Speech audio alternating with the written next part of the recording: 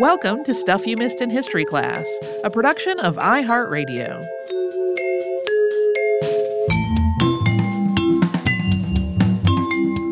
Hey, and happy Friday! Casual Friday is here, and I'm Holly Fry. I'm Tracy V. Wilson. I feel like every day is Casual Friday in a pandemic. Kinda. Kind of. One of the things we talked about this week was James Forten. Yep. Who we talked about pretty openly in the episode, having been both fairly convinced we must have talked about him before.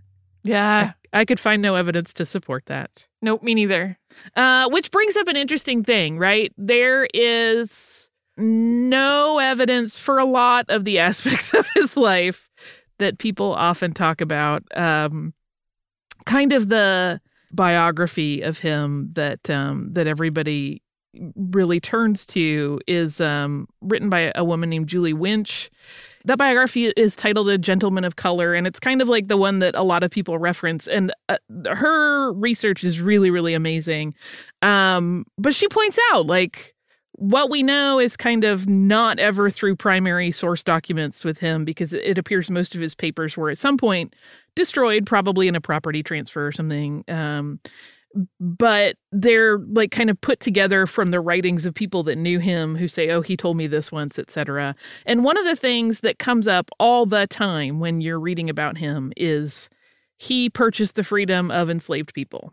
But it's a little tricky to know if that was really the case. So if anybody was looking for that in the episode and didn't get it or felt like kind of bummed that they didn't hear about it, it's because if he did, it was probably a little more indirect than we might think. Yeah. He was so much a man about the letter of the law, and really there are some things about his writing even that troubles me, because there is a certain tone of like a purity standard for Black people to be perfect. Oh, yeah. And, you know, his thing is like, no, you have to be this much better. So I don't know if he would have actively participated in something like that while he was also trying to lobby Congress to do things. It gets to be a little bit tricky. And again, we talk about it in the episode, right? This is contextualized at a time and place when, like, those kinds of thoughts would not be perceived quite the same way they are today. Yeah. Obviously, there is a problem to it. We don't know what he was thinking specifically. Aside from his abolitionist writings that we don't have diaries, we don't have like personal notes to really know what his logic flow was for the way he presented certain ideas and thoughts.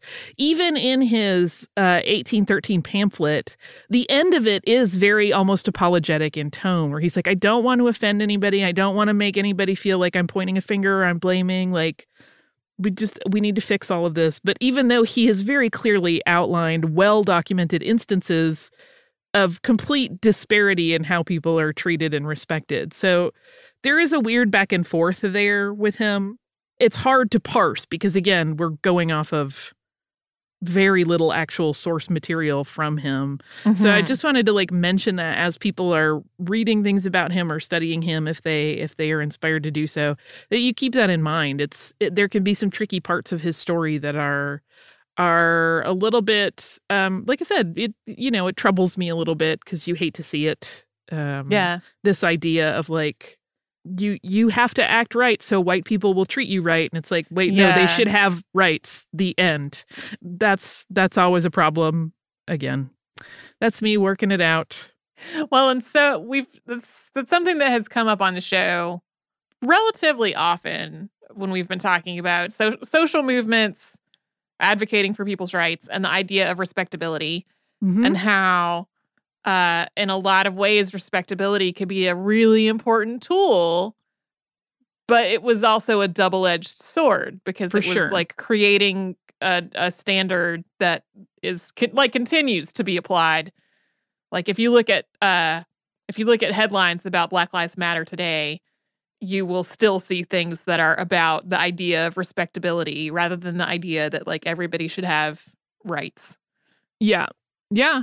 There's also some other interesting stuff, and it comes up a lot in that biography. She's pretty unflinching in her examination of his life about how he could, as part of that kind of obsession with achieving respectability.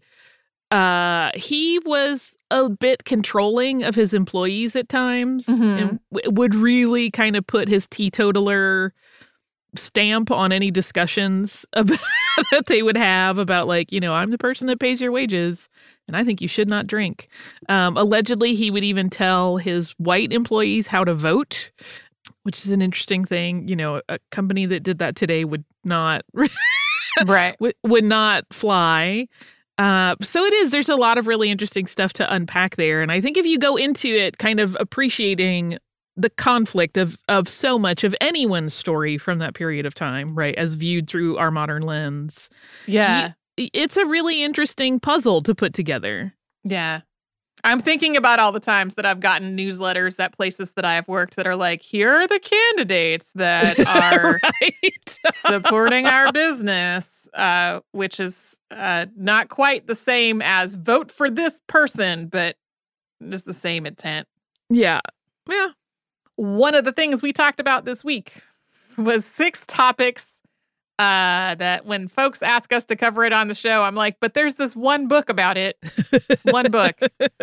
I often will have these conversations with my spouse where he's like, what are you working on? And I explain what I'm working on. And this time, he said, what are you working on? I was like, well, I'm working on a 6 Impossible episodes, and I'm calling it There's a Book About It. And he had a totally different read on what that would mean. In his imagination, it was something that is so big that it is only possible to cover it in a book and not a podcast. And I was like, oh, that's very interesting, but that's not what it is. The last thing that we talked about was the Lawson family murders, which actually happened not that far from where I grew up. I'm not close enough that it was like a source of sort of macabre fascination for everyone. And that episode of the podcast Criminal that we talk about in the episode, Phoebe Judge talked to all of these people from Stokes County, and they talked about it just sort of being like local, almost local urban legend at this point, like a thing that everybody living there knows about and talks about. But it was a thing that I don't think I learned about until high school when the book White Christmas, Bloody Christmas came out. And I got a copy of that book. And I don't know if it's still in my parents' house somewhere. If so, it's super hard to find now. If you want to get the that edition of that book, you can find people trying to sell it for like $900. So I have questions. So you learned about it in high school when that book came out. Did it then become a source of fascination for people in your peer group?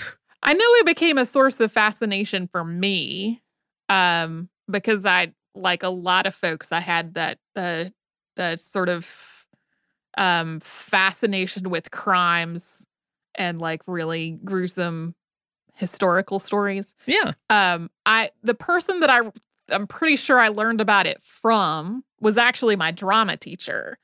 And she had known about it for a really long time and was really fascinated with it and was so excited about that book coming out. She had this story that she told us in drama class about like her son.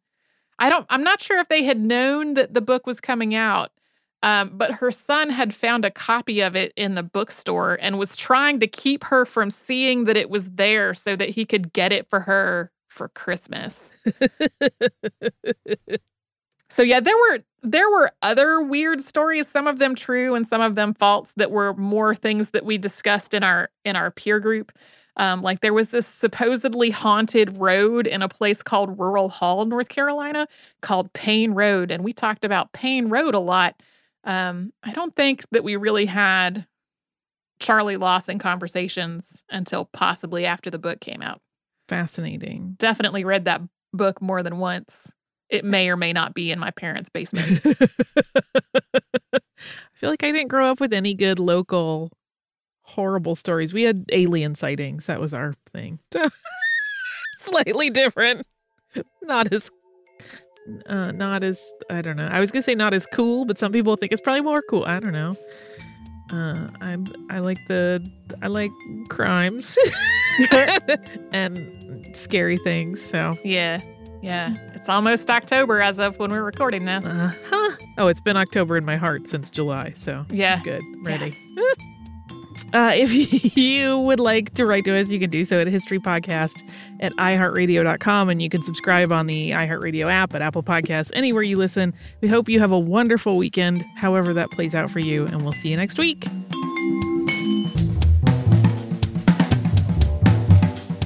Stuff You Missed in History Class is a production of iHeartRadio. For more podcasts from iHeartRadio, visit the iHeartRadio app, Apple Podcasts, or wherever you listen to your favorite shows.